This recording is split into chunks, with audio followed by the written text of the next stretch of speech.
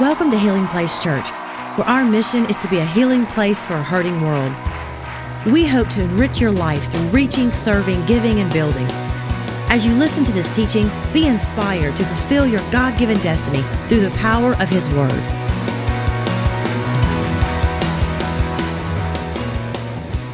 You have your Bibles, turn to the book of Hebrews chapter 10. And I do want to encourage you, we are 1 week into a 21-day stretch of prayer and fasting. And I just want to encourage you to stay committed. I don't know how your week has been. I had a guy come to the church years ago and said, if you'll fast for 3 days, God will give you a vision. And I thought, man, I want a vision from the Lord. How many thinks vision is important?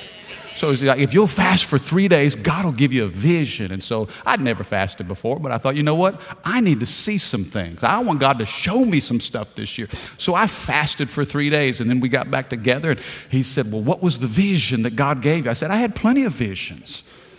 Hamburgers and chicken nuggets and waffle fries. Come on, how many of you got a little hungry this week? A few of you did? Okay. The rest of you, fast is going great. All right, praise God.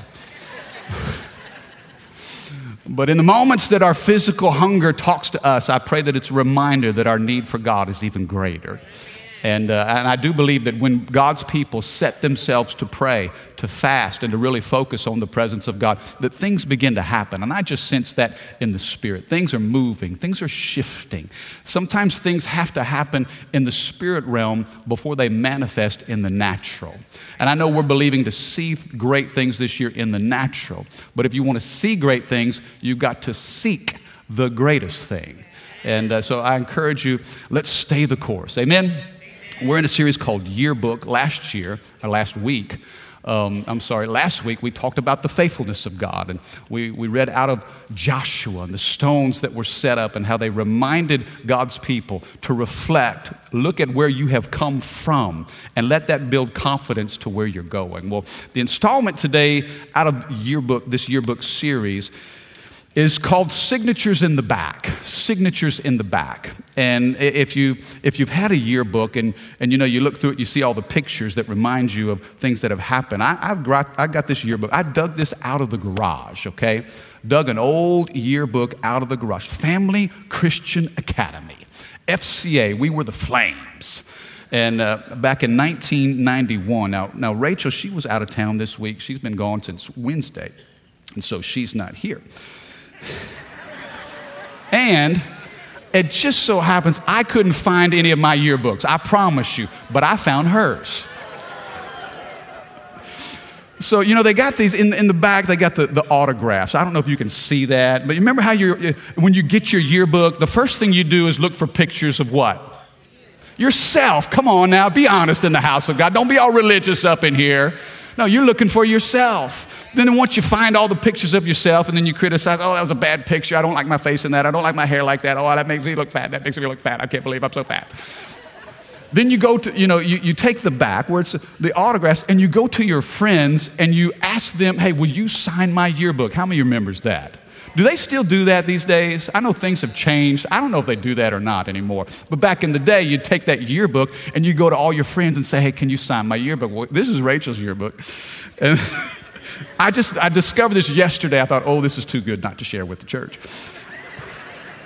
Rachel, I'm really glad you came to this school so I could get to know you better. You're such a sweetheart. Thanks for always being a friend. Tell Mike, if he doesn't treat you right, he'll have to deal with me. I'm sure he'll be really scared. Here's another one. Rachel, even though I hardly know you, I really did enjoy picking on you. Have a great summer. Get a job, make money, go to the mall. I thought that was cool. Let's see, where's another one? Hey, Rachel, whether you believe it or not, I like the way your hair comes backwards. Sometimes. I did enjoy meeting you and becoming your friend. I hope you have a great, successful, and happy life. Here's another one. Hey, Rachel, I hope you're having fun. If you're not, then you better start. Mike really likes you. Well, I don't really know you too good, but you're very pretty. And I can see why Mike likes you. Isn't it crazy, some of the things that we say when we're 17, 18 years old? We think we know so much. But here's the funny thing is, in this, of all the people that signed her yearbook, I signed it too. I'm going to tell on myself. Here's what I said: Rachel, thanks for being a true friend. Yeah, I was all about friendship back in the day. I know I can always count on you. It's difficult for me to put into words everything I'd like to say, but for a lack of time and space, I'll keep it short and sweet. You're very precious. I admire the way, now I'm getting spiritual here. I admire the way you let the Holy Spirit lead you. Keep Jesus first. I know you will. Just remember these 3 words: you will never know. P.S.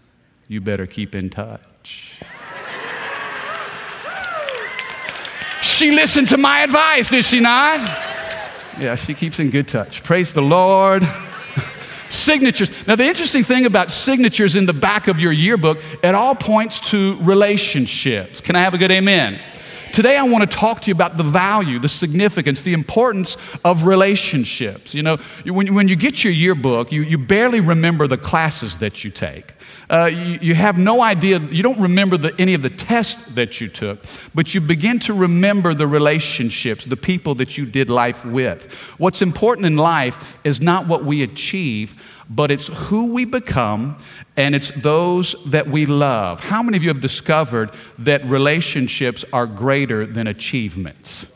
Yeah, sometimes in life we get in a mode of achieve, success and accomplishment. But then when we look back, we can see the thrill of life. The significance is found in who we love and the things that we share with those individuals. The signatures in the back are all about relationships. Hebrews chapter 10 and one verse. I want to read verse 25 to you. And I think this will set the construct for the message today. And I'm going to read a couple biblical narratives that will weave in and out. But this is the baseline of what we're going to talk about as it relates to signatures in the back, relationships. The Bible says in Hebrews 10, verse 25, and let us not neglect our meeting together. Somebody say together.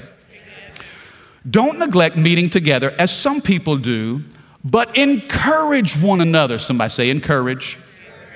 Encourage one another, especially now that the day of his return is drawing near. Somebody say return. Now, let me read this again. The scripture reminds us, let us not neglect our meeting together as some people do, but encourage one another, especially now that the day of his return is drawing near. As we step into a new year, there's 2 words that I continue, and in tandem, God's been speaking to me all this week about 2 words, and I want you to jot them down somewhere. And we're going to break this verse down and kind of, listen to what the Holy Spirit is telling us about relationships. But 2 words that I think are important as we enter this topic. It's the word commit and the word connect. The word commit and connect. If you're taking notes, write that down somewhere. I think these are 2 foundational pillars when it comes to the relationships and really the direction of our life. Commit and connect. And here's what I was thinking about even this morning. On my way to church, I thought, there is a longing. There is a deep need within every human heart to connect. You and I were created, the way that we were wired, how God put us together. Even when God looked down at Adam and he said, it's not good for man to be alone. Everything else God did, he said it was good. Everything God did was good in the garden, how he placed the plants and animals and, he separated the day and the night and the sea and the land. It is good, it is good. One thing it wasn't good was for man to be alone. You and I have a deep need at the soul level to connect. And the enemy of your soul knows that. He knows that we can't live in isolation. So he will do everything within his power to keep us disconnected. Can I tell you that the key to connection is commitment? We have a desire and a longing to connect, but sometimes we have a reluctance to commit. And without commitment, then we struggle to connect. Can I have a good amen? Unless you make a commitment in a friendship, then it's hard to receive the benefits of being a friend. Unless you make a commitment in a relationship, it's hard to get that connection that your soul longs for. And so all of us recognize the need to connect, but some of us struggle as it relates to commitment. And I believe this, the greater the commitment, the stronger the connection. How many know that's true in a marriage? Man, the greater your commitment, the stronger your connection. It's true in a friendship. It's true in any kind of relationship in life. If you make a commitment to someone, you'll make a connection to that one. And the Bible here in Hebrews chapter 10, most scholars believe that the author is the Apostle Paul. But the Bible tells us, don't neglect a commitment or a coming together. Here's what I believe this year, because I know that as we begin a new year, we're seeking to make commitments. We see that in how we arrange our diet and how we arrange our exercise routine, even as it relates to the things of God. I want to challenge you this year. If you'll make a commitment to the house of God, then you'll make a connection to the people of God. Are you with me? That void or that emptiness or that struggle, maybe that gaping hole in your soul, you love God, but maybe you struggle to connect with relationally with others. If you'll make a commitment to the house of God, watch what happens to your connection with the people of God. Does that make sense? I think that's so important. Have you ever noticed how easy it is to make friends when you're a kid? Remember back in the day how easy it was? You know, I thought about this several years ago. Trevor, I picked him up from school, and man, he was just so happy. I'm like, T-Rev, talk to me, man. How was your day? He's like, Dad, I made a new best friend. And that was cool because, you know, we pray over our kids. I pray for godly connections. Lord, let them have great friends. Let them be a great friend. He was so excited. He said, Daddy, I got a new best friend. And I said, well, that's fantastic. What's his name? He said, I don't know. I said, wait a second, he's your best friend, but you don't know his name? He said, well, Dad, he's my best friend, but he had really cool shoes on. Yeah. I really liked his shoes, and so I made him my best friend. I'm thinking, man, don't you wish making a best friend was as easy as liking somebody's shoes? And as a kid, relationships and friendships come so easily. But now as an adult, if you see somebody with fine shoes, you're not thinking best friend. You're thinking, where'd they get those shoes? How much they paid for those shoes? Well, they're trying to say, with those shoes, I need a pair of shoes like that. Why do they have those shoes and I don't? And listen, as a kid, that's potentially material for best friends. But as an adult, come on, are you with me? We lose something over time. We struggle to develop those kind of relationships. Well, out of this verse, I think there's specific things for us to learn. The Bible says, don't neglect your meeting together. If there are three things I can give you out of this single passage, the first would be this, and these are core values of this house. Since we're celebrating 25 years this year, I thought it would be important for us to reflect on some of those cornerstones that this church has been built upon. And one of those cornerstones is this. Number one, people matter to God. And because people matter to God, they should matter to us. People matter to God. Why is this so important? You know, the Bible says in Genesis chapter 1, then God said, let us make human beings in our image to be like us. Why do people matter to God? Because each one of us were made in the very image of God. Think about it. And Brother Wayne has taught us this over the years about the image of God. When you look into the eyes of another human being, what does it mean, the image of God? I looked that up in the Hebrew, and actually the Hebrew word is there's a reflection, there's a resemblance or a likeness to God. To be made in the image of God means there's something inside of you that when other people look at you, you reflect the glory and the splendor of God. There's a godlike quality inside of every human being. We are made in His image. Why is this so important? Because as a church, we value people. All people. Regardless of what they look like, regardless of where they come from, regardless of their level of education, their income, their background, their history, people matter to God. And if people matter to God, then they should matter to us. Come on, can I have a better amen? You see, and I heard this the other day and I thought this was so powerful. Sometimes we struggle to love certain people, do we not? How many of you have people in your life that are difficult to love? The rest of you are not being honest. Now, I'm not saying that they're here. Don't point to anybody in the room right now. But sometimes people are a lot like porcupines. Can I have a good amen?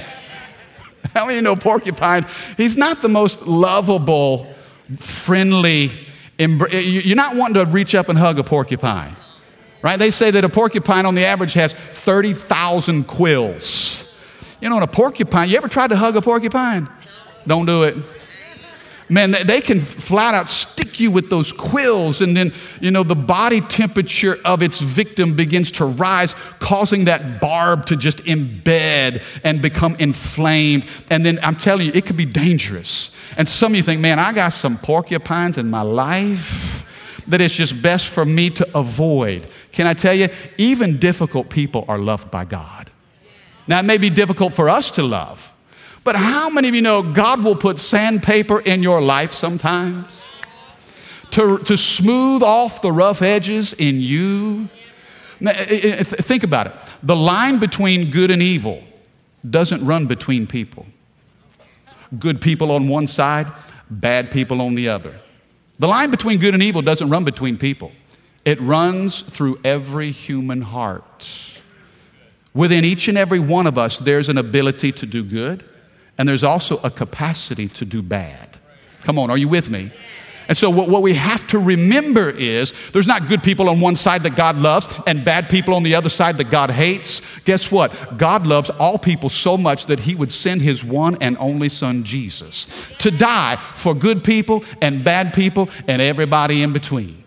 And the truth is, there are times when I think things and say things and do things that aren't consistent with my character and nature. I have the capacity to do bad. You have the capacity to do bad. But because God loves us, but because people matter to God, he would send his one and only son, Jesus Christ. And Jesus died on the cross, and he bled on that cross. He hung on that cross 2,000 years ago, and it wasn't just for good people, it was for all people. Can I have a good amen? Jesus died for the down and out, but Jesus also died for the up and out. Come on, are you with me? Now, why is that? You know what? I think being down and out is bad, but being up and out is even worse, because sometimes we think we're up and we put on a facade that tries to convince everybody of how up we are, but we're still out. Can I have a good amen? And so Jesus died for the down and out, he died for the up and out, and he died for those who can't figure it out. Turn to your neighbor and say, he's talking to some of you right now. People matter to God. Why is it difficult for us to commit and connect to others? You know why? Because relationships take work. And the truth is, sometimes we just get lazy, don't we? Oh, it's just too much effort. It's work. You know what? Relationships are risky. Some of you have taken a risk in relationship and it didn't work out the way you wanted it to. And so now you've just kind of shied away. You can love people from a distance, but this whole idea of committing and connecting, it's a challenge to you. Relationships are risky. Relationships are messy. But people matter to God. And so they should matter to us. You know, our founding pastors, Dino and DeLynn, they knew this well. Pastor Dino was my youth pastor years ago. In fact, I've known him since I was 13 years old. And outside of my natural father, he has been the largest influence in my life. And nobody taught me to love people quite like Pastor Dino did. I remember when he and DeLynn, they after serving in youth ministry, they traveled for about a year and a half trying to figure out their next season. What was next? What was their next step? And so they were in Houston, and they were visiting Lakewood Church and sat down with the Osteen family. They had some connection with Gary and April Simons. April was Joel Osteen's sister. And so the late John Osteen, John and Dodie Osteen, the Osteen family, they were sitting in the living room with John and Dodie Osteen trying to figure out their life. This was back in October of 1992. And so Brother Osteen asked Pastor Dino, well, what's in your heart? What do you see? And so he and DeLynn were trying to figure out their next step. And so he just started expressing things that were in him. And the more he talked, he said he felt like he was just rambling, but it was coming out of him like a river. He said in the middle of that conversation, John stood up and walked out the room. And he's like, oh no, did I say something wrong? 3 minutes later, he comes back. He said it was the longest 3 minutes of his life. He sat down, wrote a check, and he gave it to Pastor Dino, and he said, Dino, you and DeLynn need to go back to Baton Rouge, and you need to plant a church that will serve the poor and the hurting. Wrote him a check for $400, and that was the original seed money that started what we know and love as the Healing Place Church family. That was back in October of 1992. Told him, I'm giving you this check as the tithe. This is the first tithe of this church that you're supposed to plant. And if you don't plant that church, I'm going to have you arrested because you stole my money. He felt a mandate. Our pastor felt a mandate in his heart because he loved people. He knew the value of people. I want you to know that from that day to this day, now here's what's interesting. $400 back in 1992, okay? Then in January of 93, we start our first service with 12 people. 12 people, that was 25 years ago. And over the course of 25 years, that 12 has grown. Amen. And it's multiplied. And the story, the history, the rich history of this church. Oh, I wish I had time to tell it all. But I'm telling you this, because we've embraced the idea that people matter to God, so they should matter to us. 12 people 25 years ago has now been multiplied into about 12,000 people around the world. Watch this. Watch this. That $400 check that was given in October of 1992, do you know that over the 25-year history of this church, to missions alone, we've given over $30.5 million to mission. Come on, can you put your hands together this morning? And I don't say that to say, look at us. Somebody saw the seed of a dream planted in Pastor Dino's heart and said, you know what? That's something I want to invest in. Now, I wonder today if the Osteens even know how that gift has been multiplied, not just in this city, but in campuses all across this region, all across the world. And I think we ought to just take a moment this morning and we ought to just clap our hands and honor Dodie Osteen and her family. John, thank you for believing in what God is doing here. Your gift has been multiplied around the world. Come on, put your hands together this morning.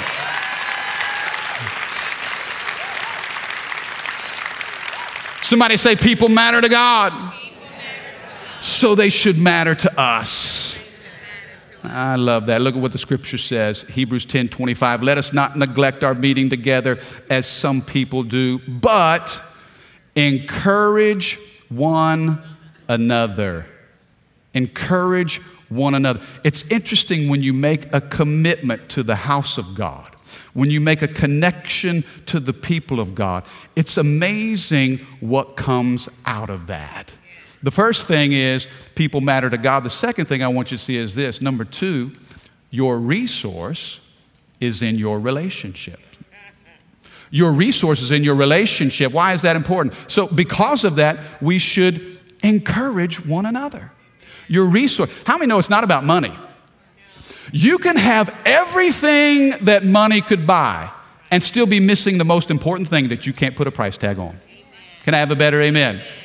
It says, so encourage one another. What's interesting, if you notice, flip over to 2 Kings chapter 4. I want to tell you just a quick, and I don't have time to teach this, but this is a message in and of itself. In 2 Kings chapter 4, we find there is a widow woman who she had lost her husband, and she had 2 sons. She was in so much debt that the creditors were coming to take her sons and enlist them as slaves in order for her to pay off her debt. So she's frantic.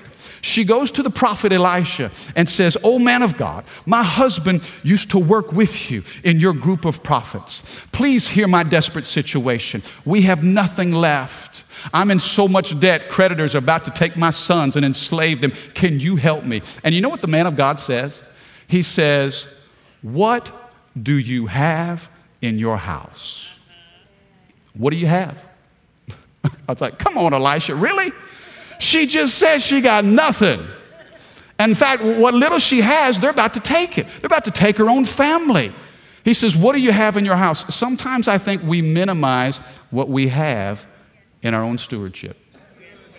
What do you have in your house? You know what she says? Nothing except a little flask of oil. That's all she had. Just one little flask of oil. Here's what Elisha tells her with what little she has. Look at this in 2 Kings 4, verse 3. Then Elisha said, borrow as many empty jars as you can from your friends and neighbors. Borrow from who? From your friends and neighbors. Then go into your house with your son, shut the door behind you. Pour olive oil from your flask into the jars, setting each one aside when it's filled. Now let me stop right here and say this. All she had was a little flask of oil. Elisha told her, go to your friends and your neighbors and borrow as many empty vessels as you can. Now guess what happens when she did that? She gets all these empty jars. She's in the house with her 2 sons. She takes that flask of oil, the only little bit that she has left, and she begins to pour into every empty jar. And the scripture tells us that as long as there was an empty vessel, that oil just kept flowing. I'm telling you, there's a sermon in there somewhere. As long as there was an empty jar, man, she keeps pouring, that vessel's filled. Bring me another vessel, that vessel's filled. Bring me another vessel. Man, where did this oil come from? I don't know, but as long as there's an empty vessel, the oil flows. The oil is a type of anointing. When we say, Lord, less of me and more of you, God keeps pouring in. Pouring in, pouring. Finally, every jar in that room was full. She tells her son, bring me another jar. They say, Mother, we have no other. It's all full. And at that moment, the oil stopped. And then the man of God says, now you take all this oil and you sell it. And you pay off your debts and you and your sons live on the rest. Now, let me ask you this. What was the woman's greatest resource? Was it the oil? Was it the man of God? Was it the empty vessels? It was her friends and neighbors. She had to borrow. She would have had no vessels to fill had she not had friends in her life. Come on, somebody. Your resource is in your relationships. If she didn't have friends that knew her, that loved her, that believed in her, there would be no empty vessels. And without an empty vessel, there is no flow of God's Spirit. I want to encourage you. You may not have stuff, but if you've got friends, you've got something that money can't buy. Because your resource is not in material possessions, but it's always in your relational equity. And if she didn't have any friends, then nobody would lend her a single thing. And the little oil that she had would have always been right where it was. See, some of you need to do some adjustment in how you think. It's not the accumulation of things. Wealth is not about cars that we drive, houses that we live in, 401ks or what's in our bank account. Wealth is about the relationships that we share. And so if we have relationships, are you catching this today? That's why we don't get confused about this. If you make relationship, the Bible says, encourage one another. There is a two-way street in a relationship. A relationship is something that I invest in, but it's something I withdraw from. Let me tell you this. I want you to hear me. Because sometimes in a church this size, I know the myth that comes along with a mega church. And I don't even like the word mega church. I don't like that. We're not a mega church. Man, we're a spiritual family with a mega vision. And I don't apologize about a mega vision. I want heaven to be full. Man, if this house is intimidating to some people because there's too many people, you're going to have a hard time when you get to heaven. God's not going to put you on some cul-de-sac, on some dead end living by yourself. God's probably going to make me your next door neighbor in heaven. Hi, I'm having a party here. Jesus wants his house full. Can I have a good amen? But the myth in a large church is this: well, I can't make any friends there. I'll never know anybody there. They don't even know me. They don't even know if I'm gone. They don't care. There's so many people here. There's no place for me to get involved in. Can I tell you this? Hear me. You need what's in this house, and this house needs what's inside of you. There is something that you have. There's a gift. There's a talent. There's an ability. There's a calling. There's an anointing. There's oil inside of you that this house needs. And if we're going to be all that God's called us to be, we can't do it apart from that thing that's inside of you. Your resource is in your relationship. You know, I think about how our church has grown. You know, back in the early 80s, Brother Ronnie and Sherry May, that's Johnny Green's father-in-law and his mother-in-law. It's Roxanne's parents.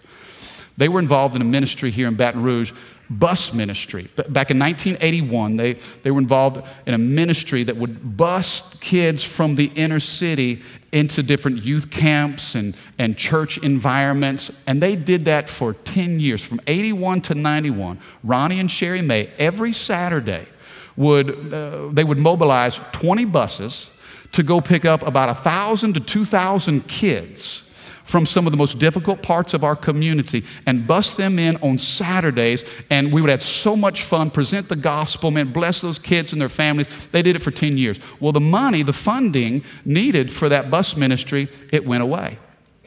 And so when the funding dried up, the program stopped, but Ronnie and Sherry didn't. You know why? Because they had vested relationships that they weren't going to neglect. So of their own resource, they continued to meet with these kids and their families. Brother Ronnie would go into the inner city and would drop off, diapers, or they would give toys. They would pick up kids. He would do this on his own, but he would pick up kids every week and take them bowling.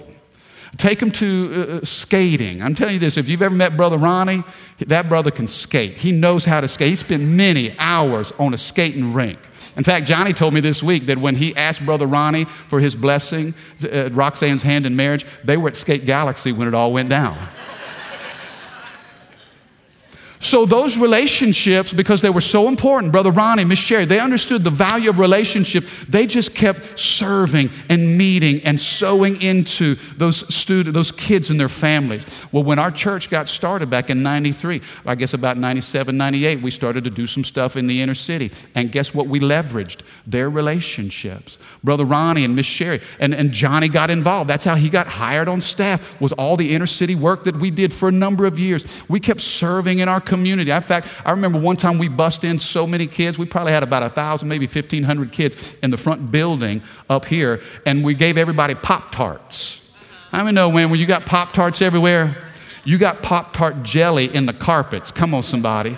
Man, and John is on his hands and knees cleaning the carpets, man. But you know what? We valued relationship. We understand that your resource is in your relationship. So get this. Fast forward to 2007. Winburn Avenue Baptist Church, one of the historic churches in this city. That building was built in 1948. And at one time they had a booming congregation. But as the demographics of the inner city began to change, their membership began to dwindle. They were down to about 12 people. They saw all the work that we were doing in the inner city. And they approached us and said, hey, we built this facility with the mission of reaching this community. And we can no longer do that. But we see what you're doing, and we trust the continuation of our ministry to your care. How about, we've got a building that we can't fill. You're doing work in the city. You need a place to base out of. How about you take this facility and you use it for ministry here? Do you know in 2007, we signed an agreement. We bought that building for $1.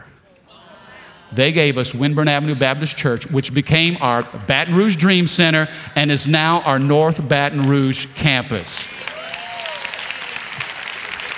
And now on any given Sunday, hundreds of people gather in that building, in that space. I mean, think about it. God saw what was going on back in the 80s.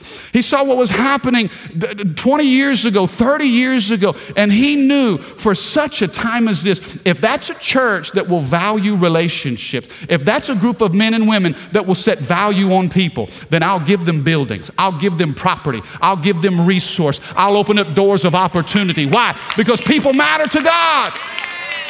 And so guess what? They should matter to us. Amen? Are you receiving that today? Thank you for listening. For more information about Healing Place Church, go to healingplacechurch.org or give us a call at 225-753-2273.